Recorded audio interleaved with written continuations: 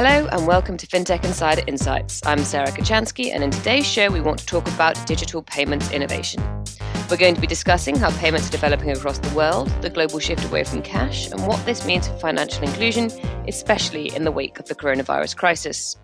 To help dive into this topic, I'm joined by some excellent guests, making their FinTech Insider debuts, in fact. I'm joined by Jennifer Duncan, Vice President of Global Government Innovation at MasterCard. How are you today, Jennifer? I'm good, thank you. Looking forward to the discussion, Sarah. Brilliant. So I don't think we need an introduction to MasterCard, but perhaps you could give us a quick introduction to what you do there. Sure. So I work in the government engagement team. So our team is established basically to work with governments across the globe to understand the policy challenges they might be facing and to understand how we can collaborate to develop payment solutions that help them digitize further. So it could be contactless transport, it could be digitizing welfare, it could be analyzing data to target resources better. There's a whole multitude of tools at our disposal, and we're developing new skills all the time.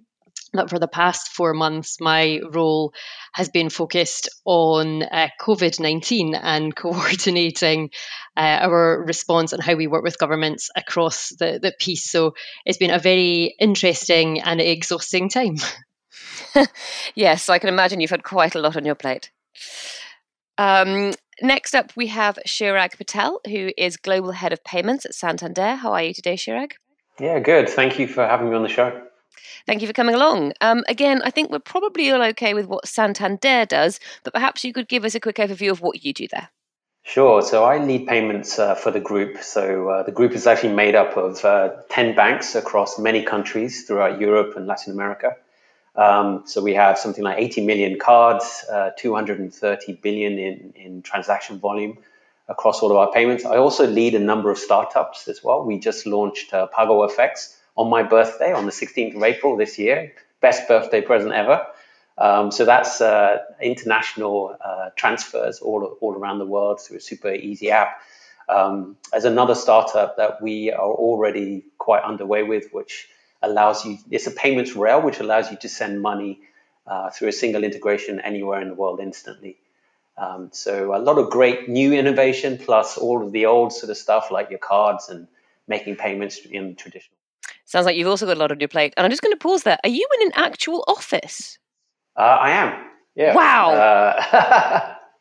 It's the best Wi-Fi.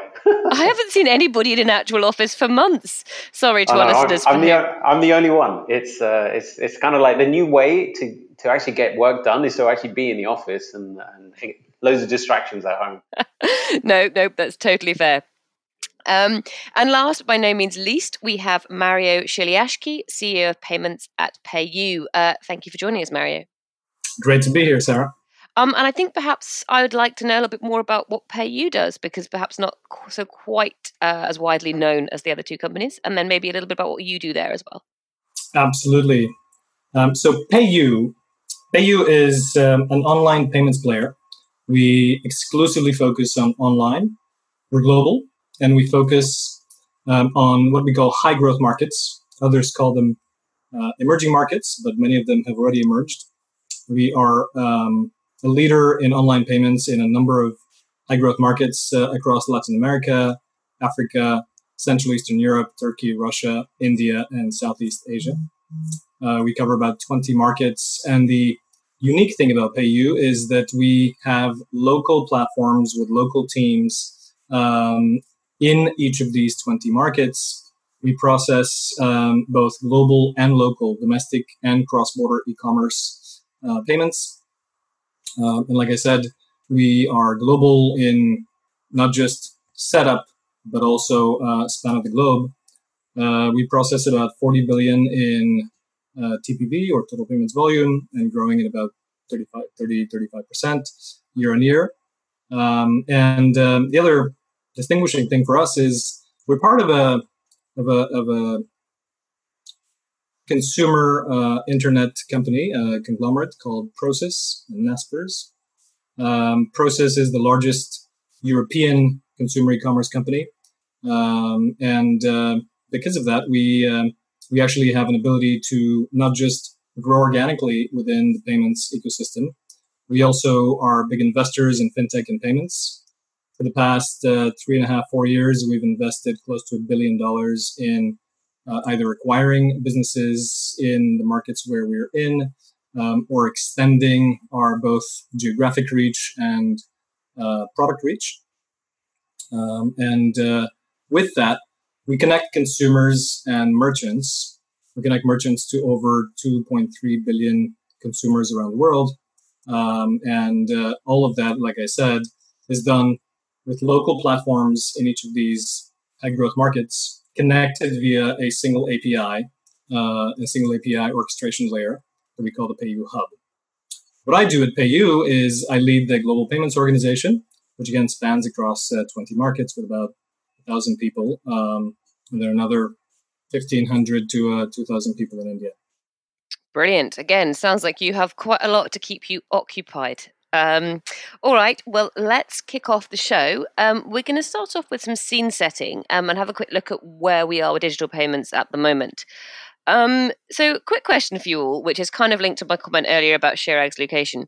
When was the last time anybody used cash? And if you can remember, what was it for? Just a high level of what it was for. I don't need to know if there's any details you don't want made public. Well, I can start. Maybe it was quite hilarious, really, because all the hairdressers started. I had COVID hair like everybody else, and I needed to get a haircut, and literally you couldn't get an appointment, but I couldn't give a tip. So I always sort of feel under pressure with these things. But then I went up to the ATM and I was like, should I touch something here or not? I had to literally get the Purell out ready to go. I put in my code, got the money out. And then when I actually went to gauge my tip, I don't think they even wanted it in cash either. So it's kind of like the world has changed so quickly, and it's so interesting to see how it's all going to turn out. Yeah, no, I think you're not the only one who's had that experience. I think I've definitely heard barbers being cash only from a few people. Anybody else? Can you recall when you last used cash? So I can go next. On 2 occasions, one failed attempt, like Chirag, another one accepted with a lot of glee. The latter was my son's tooth fairy, who only accepts cash, who only apparently gives cash. So we found ourselves with my wife that there was no cash around the house, so I had to go to the ATM. The second was recently a flower or a bouquet of flowers for my mom, and the florist that I usually go to near her place only used to accept cash, so I prepared myself with cash, and of course, lo and behold, he now started accepting cards. So he would say, "Oh no cash, card please," which to me that was delightful. Was the failed attempt. Yeah, no, absolutely. We've seen quite a bit of that. I think we'll get onto that slightly later, but we have seen quite a lot of people, finally making the jump that who previously wouldn't have taken card. Jennifer, how about you? Can you recall? Actually, the experience is similar to Mario. So just before COVID, I was supposed to be going to the beautician, much needed, but it was cancelled. And normally the local business, they just take cash. And I went on Friday, and I can tell you she took an digital payment with iZettle. So I was very chuffed to see that she had made that switch. And I think something that we're going to see lots of small businesses look to do. Yeah, no, absolutely. I think mine's the only thing I can think of that I've used cash for recently and had to, because we don't use any cash in this household, as you can imagine. If you work in the industry, it's just not a thing. Was that we went to get fish and chips. I had this desperate urge for fish and chips under COVID, and we turned up, and I was waiting outside. This is a very English thing to do, waiting outside the chip shop in my car, because you can't wait around anymore. You have to pick it up and go. And my partner went to get the fish and chips, and he rang me and said, I can't get it. And I was like, why? And they said, they don't take card payments. It's only cash. Do you know where the ATM is? And I was like, we've lived here 2 years. I have no idea where there's an ATM. So then he's running around the town centre trying to get enough cash to pay for fish and chips before the fish and chips are cooked so they don't get cold. The upshot was the happy ending. We did get our fish and chips, but now we have sort of £12 sitting on the kitchen table that nobody's quite sure what to do with. So we've talked there about how things have been sped up by the coronavirus pandemic. But has there been, was this is this accelerating a trend that had already started? So have we been seeing a sort of shift away from cash in the last few years, pre-pandemic, if you like? Absolutely. Maybe I can start. The what we've seen, certainly in our markets, is an acceleration to the extent that what we thought would take decades is literally happening in a few weeks, right? Both on acceptance of digital payments, as we just discussed. What we see in our business, which is nearly 100% online, is additionally adoption of e-commerce, both for existing merchants who are, let's say, multi-channel, the likes of Adidas and Nike and Zara, that have now gone almost exclusively in the lockdown period to online. We've seen that in the numbers, but also a huge influx of SMEs across all of markets. Truly unprecedented numbers and influx of SMEs wanting to come online, whereas before they may have had just a static page with products. Now they're looking for fully e-commerce capabilities, including payments, and that's of course driving further adoption of digital payments. Yeah, I totally agree with Mario. I mean, we've seen some numbers as high as 150% increase in contactless payments in the US, 80% increase in e-commerce across Europe. So, we can sort of see that massive trend, but, still, when I go and chat to my mum, she still pulls out a purse and tries to pay in cash and coins. So, it's so important of this huge trend, because I truly believe in the digitalization of currency and what that can give us. But, there is still a lot of people that this is going to be very uncomfortable for. And, when we're thinking about all of our customers, especially in a retail perspective, we can't just focus on those that are tech adopters or digital enabled. We have to think about everyone. Jennifer, have you seen it? Sorry, please. I definitely think, as Chirag says, we're on the journey already, but actually we've seen an acceleration. And I think definitely during the period that we've been faced with the COVID pandemic globally, you've seen governments take action in a matter of weeks, whereas normally we're used to seeing projects like this take years in the making, and actually there's an urgent need. And I think picking up on the specific point about maybe the older generation who, for example, were being encouraged to shield, who a lot of those individuals are reliant on going into either, a post office, a branch. They like to interact in the physical environment. And what we have seen is, I think, very early on, a number of governments, Israel and Chile being two of them, acting really quickly to target pensioners and say, actually, we have these pensioners programs or welfare payments that are going out. We need to get capability training out to those individuals to ensure actually they can use the tool. So don't give them technology that they don't understand. And then secondly, getting the digital payment vehicle out to them ASAP. So that means actually they can stay at home, they can still do their shopping, they can still, pay their carer, whatever they need to do. But all of this is going to create definitely kind of put the foot down in terms of the acceleration we were already seeing. Yeah, I mean, I think that's a really interesting point, actually, because previous to the current situation, we had seen some governments take steps towards moving away from cash. We'd seen a lot of governments and even the EU making sure that people had access to electronic payments, but perhaps that was more about facilitating. It wasn't an actual push. It sounds like we're actually seeing more governments take an actual push approach here rather than just sort of enabling. Are there any other examples that we've seen of that, either previous to COVID or that you've seen come in as a result of COVID? Sure. So the biggest one that comes to mind in a market where PayU is quite significant is India. And all of us have followed the digitization of the economy, but also the move towards cashless. And I think the government there has done an amazing job of not only pushing and regulating cash out, but also setting up the infrastructure so that actually people can be banked, can use their identity in a digital format, and can pay both online and offline without cash. Clearly, that's been a tremendous shift in both commerce and consumer behaviors. But that to me has been the most significant example and the most prominent example of a government truly taking digitization as an agenda and really making significant strides in a very short period of time. Yeah, I think I think sometimes governments can kind of get put off by the price tag that comes along with it. So before I joined Santander, I actually launched one of the very first NFC mobile wallets in the US. It was a joint venture between AT&T, Verizon, and T-Mobile. And it was the worst possible name that you could get at that time. It was called ISIS. And we had to later change it to Softcard. But you literally, like, what we realized was it was great to have the NFC capability. We actually partnered with MasterCard, and there was nowhere to use it. So there wasn't the contactless terminal infrastructure that, Europe, takes almost for granted. And while we wanted to push our own wallet, we actually had to go and actually upgrade all the terminals as well and take that cost on. So I think in India, I think that's a great example of where a government is working in partnership with technology and technology providers. But the US could also be an example where, a greater help from the government could have actually accelerated contactless payments.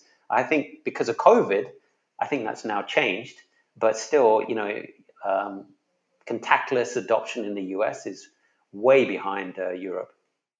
Jennifer, did you want to add anything to that? Are there any other examples you'd like to call out of governmental intervention?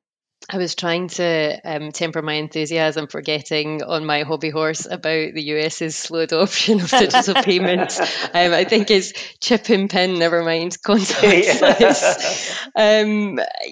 There's lots of things they can do. I mean, in the very short term at city level, we've seen some activity. So I think LA actually launched a campaign where they use digital payments platforms to get donations in, first of all, and then they've used payments infrastructure to then push the payments back out to vulnerable families across the city. And actually, we're seeing now there's around 10 different cities now looking to emulate that across the states. So we are seeing some activity there. But I think aside from COVID, there was other bigger strategic plays that some governments are starting to look at. If I think about the Czech Republic and France in particular, they have both announced what we call digital country partnerships. So basically looking at the country in a strategic way and thinking, what are all the different elements that we could focus on as a government to try and drive innovation and help technology growth? There's obviously some great statistics and proven statistics, I should say, about the benefits of digitization and what that does for GDP. So there is a justification for these economies looking at that. If you take an example like Ireland, the Irish government had a scheme pre-COVID, which these doubled, I think, subsequently as a consequence in terms of their response to COVID, which focused on helping small businesses to digitize. So they have a scheme which they're basically helping with the capital outlay of small businesses to digitize. So at the moment, I think you can get up to €5,000 to help digitize. And they've got some great statistics on the early years of this program and what it did in terms of enabling employment, what it did for growth there, what it did in forward job orders, what it did for export. So it's really a great model of actually how governments can help small businesses actually make that initial leap. And actually the government reaps the rewards in the end of the day from those businesses succeeding and supporting more individuals in their economy. So it's interesting there, we sort of touched on some different types of technology that are being used here to sort of facilitate digital payments. But outside of the obvious, so we kind of tend to think about, in the UK, and in Europe, we tend to think about NFC and contactless, and then entering a card online to make an online payment. I think for a lot of people across Europe and the UK, those are the two things that they would think instantly about a digital payment. But obviously in other parts of the world, there are different things being done, and obviously there are different sort of infrastructure improvements required. So do any of you have any sort of interesting examples about perhaps more technology, I was going to say more unusual technology that's more unusual to perhaps a Western European or even a US audience, although I accept that contactless is unusual to a US audience. But perhaps let's go for something a little bit more off the beaten track.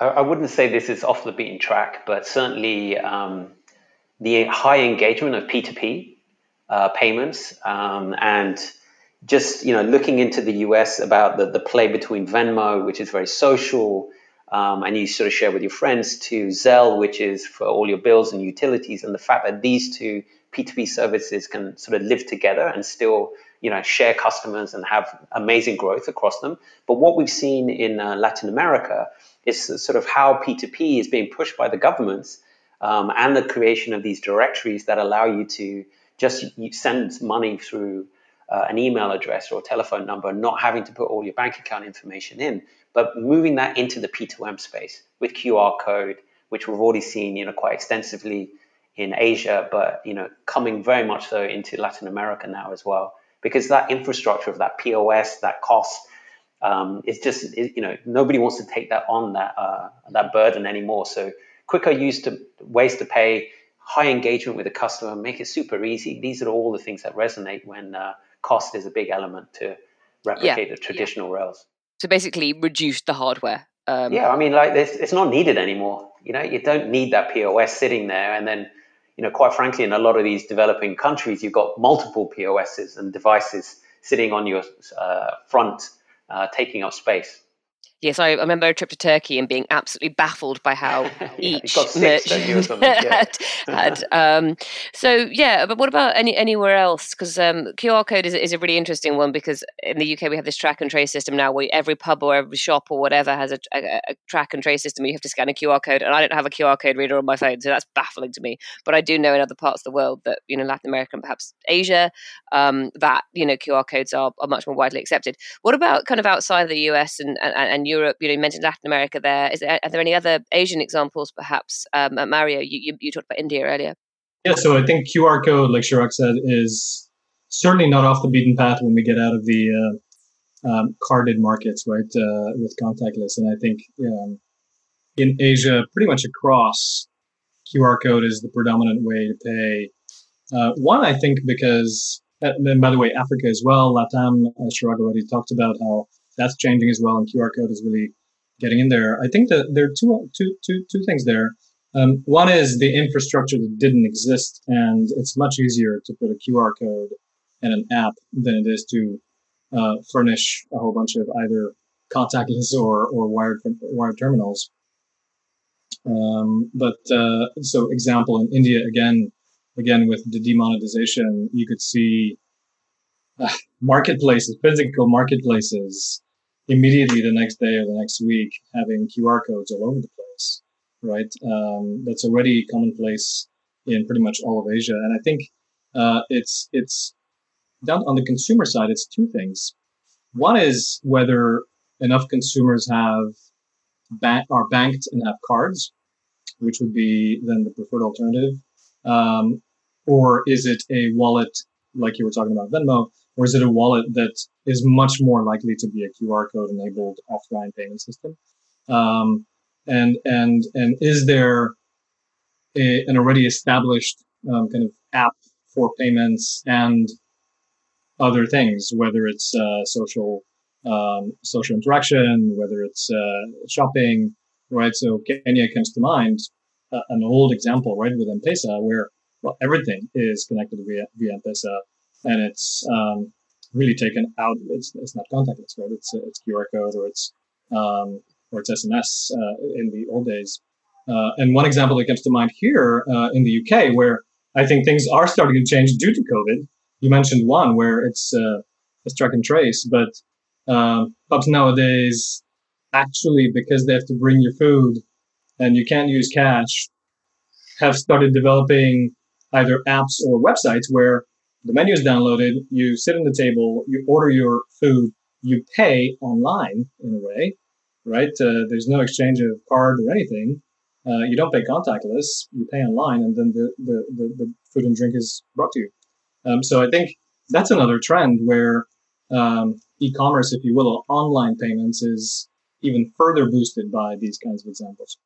Yeah, I love that example because honestly, I've been so frustrated recently. Because every time I go into a restaurant to get lunch now, I have to download another app. So my phone's filling up now, but there's an opportunity there, I think. There's a couple of things I think I have to say, I am, just so we're clear, very fond of the idea of walking into a public house, sitting down and doing everything from an app and never having to queue at a bar or fight for service ever again. I think pubs should stay that way. I don't have to go near anybody else, I have to talk to anybody else. I do see your point about the apps, and I think there's a huge space, but maybe somebody like, I don't know, like Deliveroo or Uber Eats to like have a standard app and bring everything together. But we're just going to take a quick pause here before we dive into the next part of the show, when we're going to be talking about the impact of digital payments now and what it could mean in the future. Do you love InsurTech and insurance? Well, so do we. InsurTech Insider is a bi-weekly podcast from 11FS where hosts myself, Sarah Kocianski, and Deloitte's Nigel Walsh dig into the latest news and hot topics from the global insurance scene, together with guests from the industry's most interesting players. A new episode goes live every other Wednesday. Simply visit ii.11fs.com or download InsurTech Insider from your favorite podcast player. Okay, let's get back to the discussion. So, we talked, a little bit of how things are done, and we sort of touched on some of the infrastructure pieces. But what are the benefits of increased digital payments for consumers overall? So we talked a bit about merchants. For merchants, it's great. It means they can continue running their businesses. It means they can accept a wider range of businesses, and particularly at the moment, it means they can actually bring money in, particularly if they can't open their shop front for whatever reason. Maybe the store's too small to meet with the country's rules. They can keep business coming in. But what are the benefits for me? So if I like cash and I'm very attached to cash because I know it, I trust it, and it's safe, what's in it for me? Convince me, basically, other than a global pandemic, convince me that I should start using digital payments. Where would you even start with this one? It's so, I think this is almost like us ganging up on you now, Sarah. Okay. So the really obvious starting point is, well, if you were in the queue for the pub and you dropped your tenner, you're not going to get that back. Actually, if you had a card, you're covered as a consumer. If you want to be generous and buy all your friends around, actually, you can spend more than that tenner. From a security perspective, if you want to go online and you want to purchase goods, actually, again, you've got consumer protections. The one that I always remember is sitting in a taxi, knowing that I had, scraping about in my purse, knowing that I only had, say like 15 quid or something, being stuck in traffic and thinking, right, when am I going to have to get out and walk, right? Nobody likes being in that situation, or being in a shop and not being able to get everything you had hoped to get because you just don't have the money in your purse. But then I think when you move this whole concept further into the digital world, then you also have the annoyance of passwords, right? Now, this is one of my another bugbear, but I think today you need to know something like 90 different passwords. And we already talked about the different apps that you might have to have on your phone.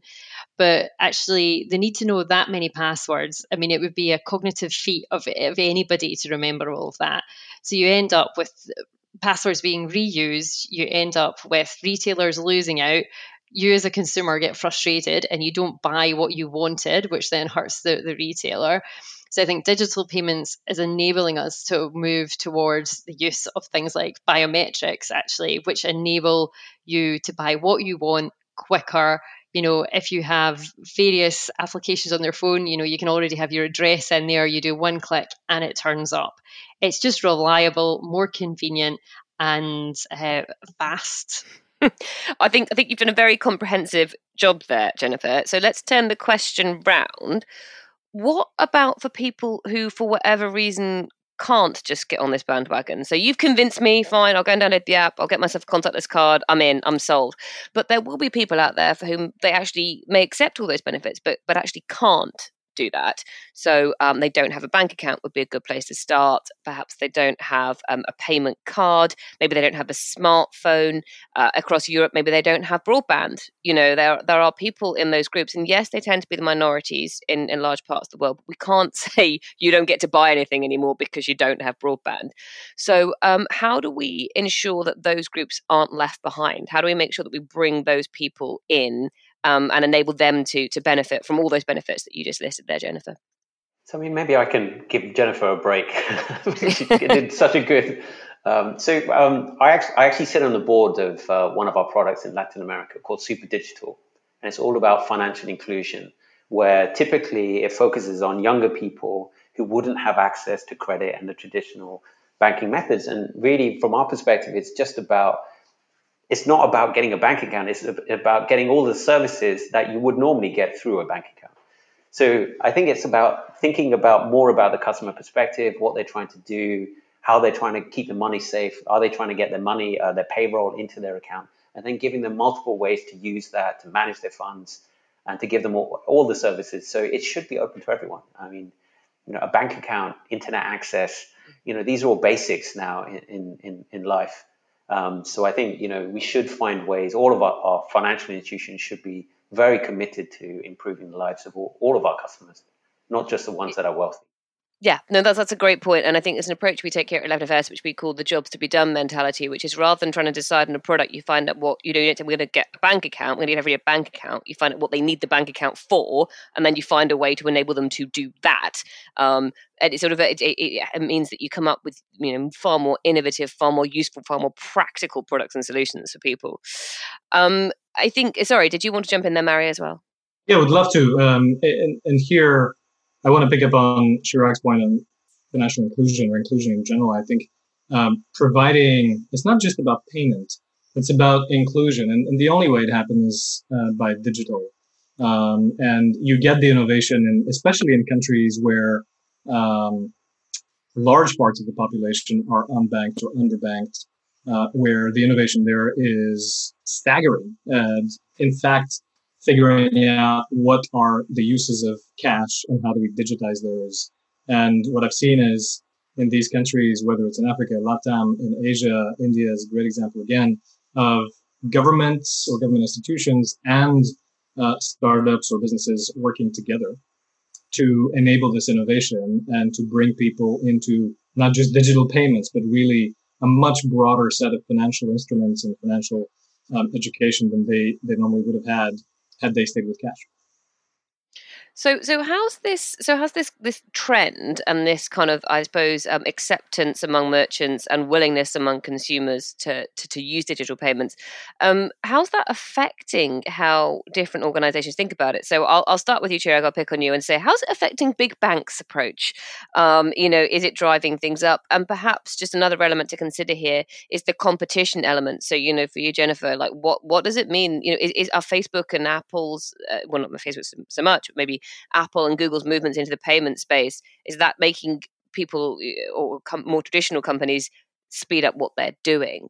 So it's a twofold question here, but what can large organizations do, and are they being forced to act now by a competition element as well as a kind of a pragmatic or a practical element? So I actually, before I came to Santander, I was at Amazon. And I ran payments there for Europe. So I think e-com gives us an amazing use case for this whole digitization, because I think you're not just talking about digitization of payments, you're getting people comfortable purchasing in a way that they're not comfortable with, or they haven't done so and so far. So things like security, trust, and building that over time is super important. And payment shouldn't be something that you think about. It should just naturally flow. So too many kind of options for consumers, too much education that has to go on, that kind of detracts from the overall end-to-end payment experience. And then for banks, I think it's been really about an awakening, quite frankly, that banks have literally rested on their laurels for a long time about the way that they interact with their customers, the services that they offer.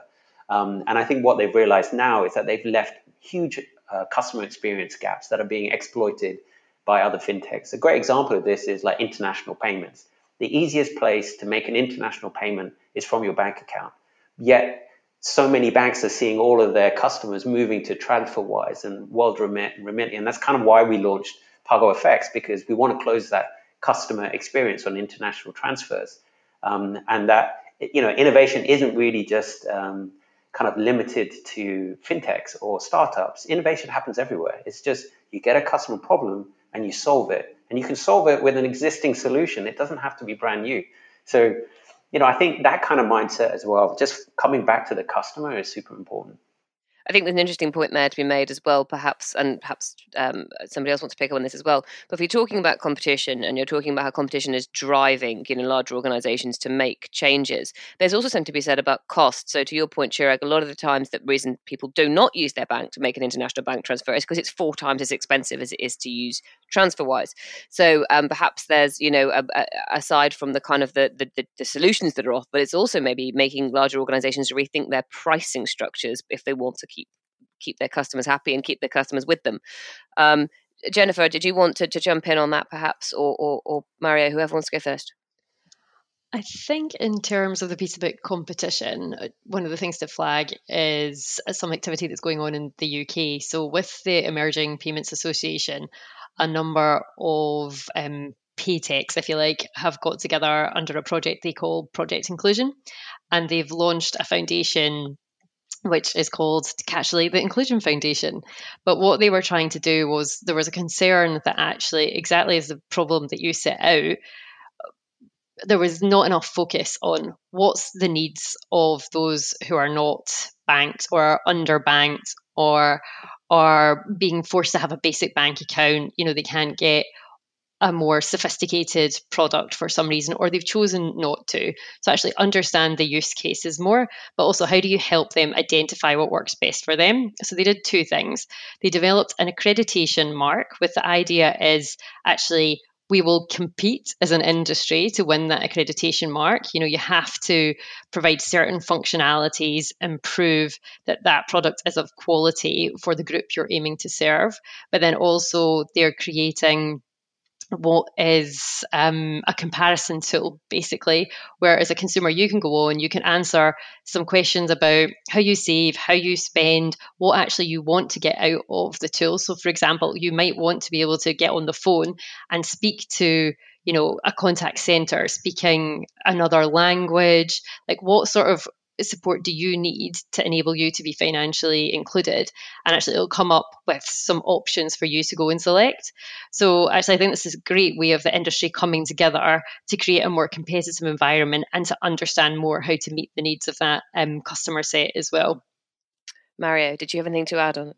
Yes, to pick up the point on consumers and really thinking with consumer lens in mind, the shopper's lens in mind. In our case, when it comes to e-commerce, I agree with Chirag that it's a fantastic use case to go on. What we see is in many markets, the digital habits of payment are developing in a different way. It's not always a card. It's not always a bank transfer. There are various payment methods that are locally relevant or locally used. And I think for merchants and payment players or fintech players, it's important to embrace that local nuance and the set of local options that should be available to a global player or a multinational e-commerce merchant or player. And enabling those local payment methods, I think, will further help drive adoption. I think too many times we see locally relevant content, language, currency, or even payment options being completely forgotten by the international players. And I think that's driving a lot of the the apprehension of going online or paying online. Just a recent study through the COVID crisis, we saw that close to 30% in Latin America, close to 30% of shoppers online are new for the first time shopping online. That's a huge number of first-time adopters who are not early adopters, right? Coming into not just online shopping, but paying digitally, most likely. And I think that trend shows that if we get back to the COVID trends, right, that's a huge acceleration that would have taken years, if not decades, to come to place. I think that point about cultural differences is so important. I think a lot of times companies forget that. So cultural differences, local differences, even regional differences. We see even here in Europe, companies that have done very well in Germany trying to come to the UK without changing their strategy, and it just doesn't work. Even if people companies based in the UK who think they can just go straight to the US, and that just doesn't work because there are different preferences and habits, and that extends from everything from payments and beyond. But we've talked about how COVID-19 has clearly accelerated the move away from cash for a number of different reasons. Do you think that anybody's going to go back to cash? So in a lot of parts of the world now, things are starting to reopen.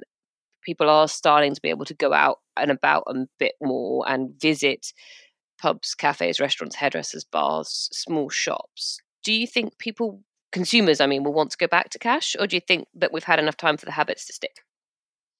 So we've been taking a temperature check with consumers on this. So our research says that 7 in 10 are expecting there to be a permanent shift away from cash. And if you think about that, that's the consumer giving that view, which gives an idea of their own intent and also what they're hearing from their friends and family, which I think is one of the best measures of what we're likely to see in society. I'll provide a proxy for that for some of our markets, which is online shopping versus in store, and what we see is the online portion. We saw through the pandemic and through the lockdowns, tripling, quadrupling of volumes, and as some markets are starting to open up, like in Poland, like in Russia, we've seen some decline, but still 60-70% above the levels where we were before. And so I think a lot of this will stick. A lot of the behaviors will stick, both in terms of shopping habits as well as payment habits. Yeah, if you consider how hard you had to work to get your Ocado delivery, there's no way I'm going back now. So I think you're totally right, Mario. I think it's just about the behaviors change more than there's a conscious effort that I don't want to use cash anymore. It's like there's no need to go into a supermarket if you're lucky enough to get the Ocado, and other ways and forms. I think are just kind of e-commerce is coming to the top. We've seen a massive shift as well over there. I think people are far more used to using e-com now, and I think that is here to stay. Which is totally fair and absolutely fine, but does that mean we actually have to protect cash for the minority that still can't use those electronic solutions for whatever reason? So here in the UK is a good example. The FCA published draft guidelines, I'm going to say in the last couple of weeks, I can't remember the date exactly, but basically saying banks have got to think about this. They can't just go with the tide. They've got to protect access to cash, and it's actually a right for the time being for people to have access to cash. So, the banks are going to have to think about what their plans are, communicate those plans clearly. And, we've had a couple of examples. I've given this example before, but where my mum lives, it's not a very big place. It's over in Wales, and they had an agreement. There was one bank left in town, and there was a post office, both of which did, access to cash. And then the bank said they were pulling their branch out, and the post office had to close because they couldn't find anybody to take over the post office. But they didn't tell each other that, so they suddenly ended up with no access to cash in the entire town because those plans hadn't been communicated. And that meant that there was this large population of elderly people in this town, and that meant that all of a sudden it just went like that, and it can happen that quickly. And I think what I'm trying to get at here is that maybe we do need to put some rails in place to stop that happening, because we talk about the acceleration towards digital payments, and generally that's true, and generally it's here to stay, but we can lose access to cash so quickly that perhaps we'll leave people behind. So do you think there's an argument to be made for either regulators or maybe joint working groups or something like that to put plans in place to protect cash until we can ensure we're leaving nobody? I don't personally feel there needs to be rules around it. I think every company or service provider needs to service all of their customers. And the fact is, there's a large majority that still use cash. And quite frankly, not that I was alive, well, maybe I was alive, but not thinking about payments, but card payments, when they come along, everyone said that's going to get rid of cash, but it's still here and it's still very prevalently used. So I don't think cash is disappearing. I think we're just providing different behaviors, different ways to use digital payments. And it makes sense to people. And I think that education is super important. So I agree, branches, they should be there. ATMs should continue. But I think it's up to us as financial institutions now to educate people on the use of digital payments, why it's important, what's useful to them. But we have to maintain the cash network as well. I would side with Chirag in the sense that I don't think cash needs protecting. I would bet on innovation, and both startups as well as regulators, as well as big banks and big business being on the innovation front of how do we, in fact, even move further away from cash, because there's so many benefits. And Jennifer went through many of them, right? So many benefits of moving away from cash. I think we need to accelerate the trend. I don't think it needs protecting. And the point you made, Chirag, I think is spot on. A retailer or a merchant will need to serve all their customers. It's in their best interest, which is why, again, I talked about serving with as many local or global payment methods as you can. This is what we do at PayU. This is what many companies do. And I think this is here to stay, right? A lot of merchants will continue and retailers will continue to cater to every required payment method for them to convert that sale. Yes, I think perhaps it becomes then about choice. So if you say we don't take cash, but you don't need a contactless card because you can use X, Y, you can use an SMS, or you can ring us up on the telephone. You can do a payment with, literally by talking to somebody on the phone if need be. Then I guess maybe it is about that giving people a choice of what they want to do, which means not only what they're able to do, but also that they don't feel like they're pushed into something they don't want to do. Because I think if you push people into making a payment in a way that they're not comfortable with, they won't do it. Jennifer, did you have any final points about access to cash and perhaps whether it needs protecting or whether you think it'll work itself out? So I think our CEO always says you cannot have an internet of everything until you have the inclusion of everyone. So it's something as an organization we're really focused on. But I think access to cash is something we need to understand more about. So, for example, we are giving retailers, I think it's 12 pence on every cashback transaction they do on debit, both to understand if retailers want to offer it, but also if consumers are requiring it. So it's enabling more access, but again, it will enable us to test that demand, because I think there's some very interesting statistics out there about access and choice. So, for example, in London, you often have the least distance to travel to get access to an ATM, but actually London has seen the fastest decline in cash of anywhere. So access to cash and the decline in cash are not necessarily as intrinsically linked, I think, as assumed. There are a lot of positive trends towards that digitization going on, and that's driven by choice. So we do need to continue to provide access, but we also need to continue to focus on innovation to make sure we can include everyone.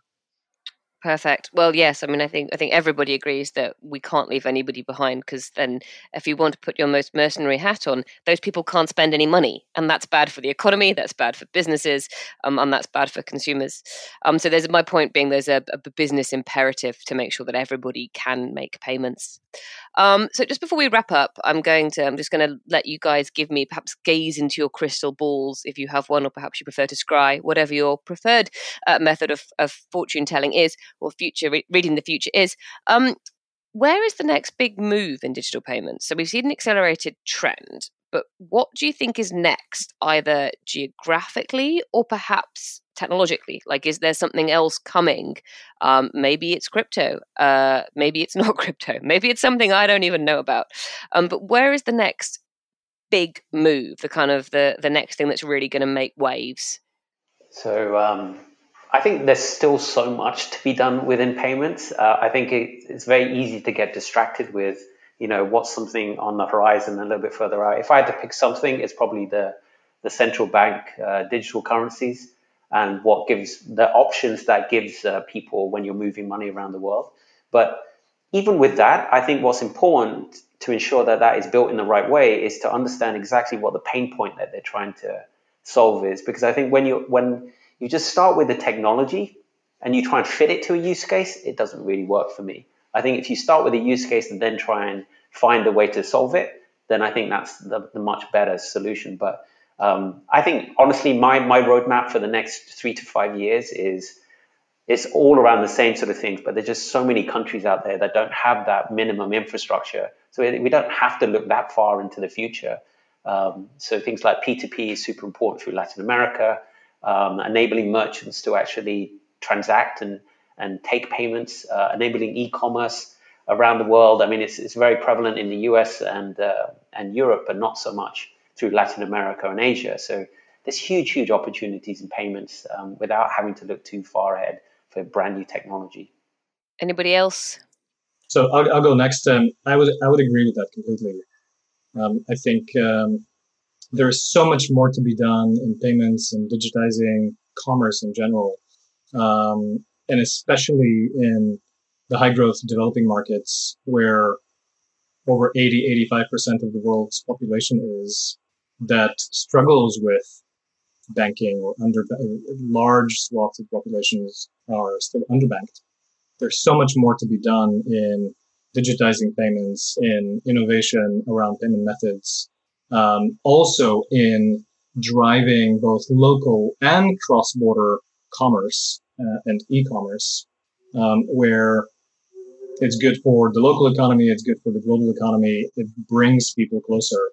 All of that, I think, is here to stay. It's been accelerated in a way through this pandemic, and I think will stay. And I hope to see even further innovation. We see that certainly in a number of our markets across the PayU landscape, and I think we'll continue to see further innovation in both on the merchant side as merchants expand their networks and expand their reach, and the set of payment options, as we said earlier, local payment options that are absolutely necessary for that conversion factor online. But also, I think governments will continue to drive a lot of that. I hope they drive a lot of that opening up, and we get away from some of that populist and protectionist rhetoric that is coming around at the moment. And Jennifer, how about you? Do you have anything that we haven't covered here that you think is the next big thing? See, Mario said the magic word for me. He said government. So I think it definitely, we hope to see great acceleration in that area. If I think like in 4 weeks, we've launched over 100 initiatives, that's a huge undertaking. And I think we're going to see more in that direction. The one, I guess, type of technology that we haven't focused on today that I think is going to make interesting inroads is what we take for granted for in the UK. So bank to bank. We are so used to it and it is so ingrained in our society. We forget that actually there's a huge opportunity elsewhere. And probably the most leading initiative that's going to be coming forward is coming from the Nordics. So it's an initiative called P27. So that's bringing together the 4 Nordic countries. And the idea is you'll be able to do bank-to-bank payments, so ACH, in all 4 currencies plus euro. So it's a huge collaborative effort. And I think something that may, set out a lot of digital leadership that other countries and other regions may wish to follow that level of collaboration. Yeah, I'm a huge fan of the idea of account-to-account payments and making them more, making them cheaper, making them easier, and facilitating them. I've been jealous of the Netherlands for a long time now. But that wraps up today's discussion. Thank you all so much for joining me. Where can people find out more about you and your companies? So websites, Twitter handles, LinkedIn's, perhaps. Jennifer, do you want to go first? The MasterCard one is easy, so MasterCard UK Biz, and you can find me on LinkedIn. So it's just my name, Jennifer Duncan. Brilliant. Mario, how about you? For me, same. Find me on LinkedIn, Mario Szliaski, and of course, come to payu.com to find out all of the services as well as products that we offer across the world. Brilliant. And last, my name is Lise Chirag. Yeah, Chirag Patel on LinkedIn, and then also download PagoFX. It's a great way to see the new experiences Santander is building. And it'll be a belated birthday present for you. All right. And you can find me on Twitter at Sarah Kocianski. Thank you so much for listening. If you like what you've heard, do subscribe to the podcast and don't forget to leave us a review. It helps us to make it better and it helps others to find the show. Speaking of which, if you know someone who loves fintech and who isn't listening to FinTech Insider, please do pass the podcast along and tell them all about the show. If you have any suggestions or feedback, you can find us on social media. Just search for 11:FS or email podcasts@11fs.com. Thank you so much for listening. Goodbye.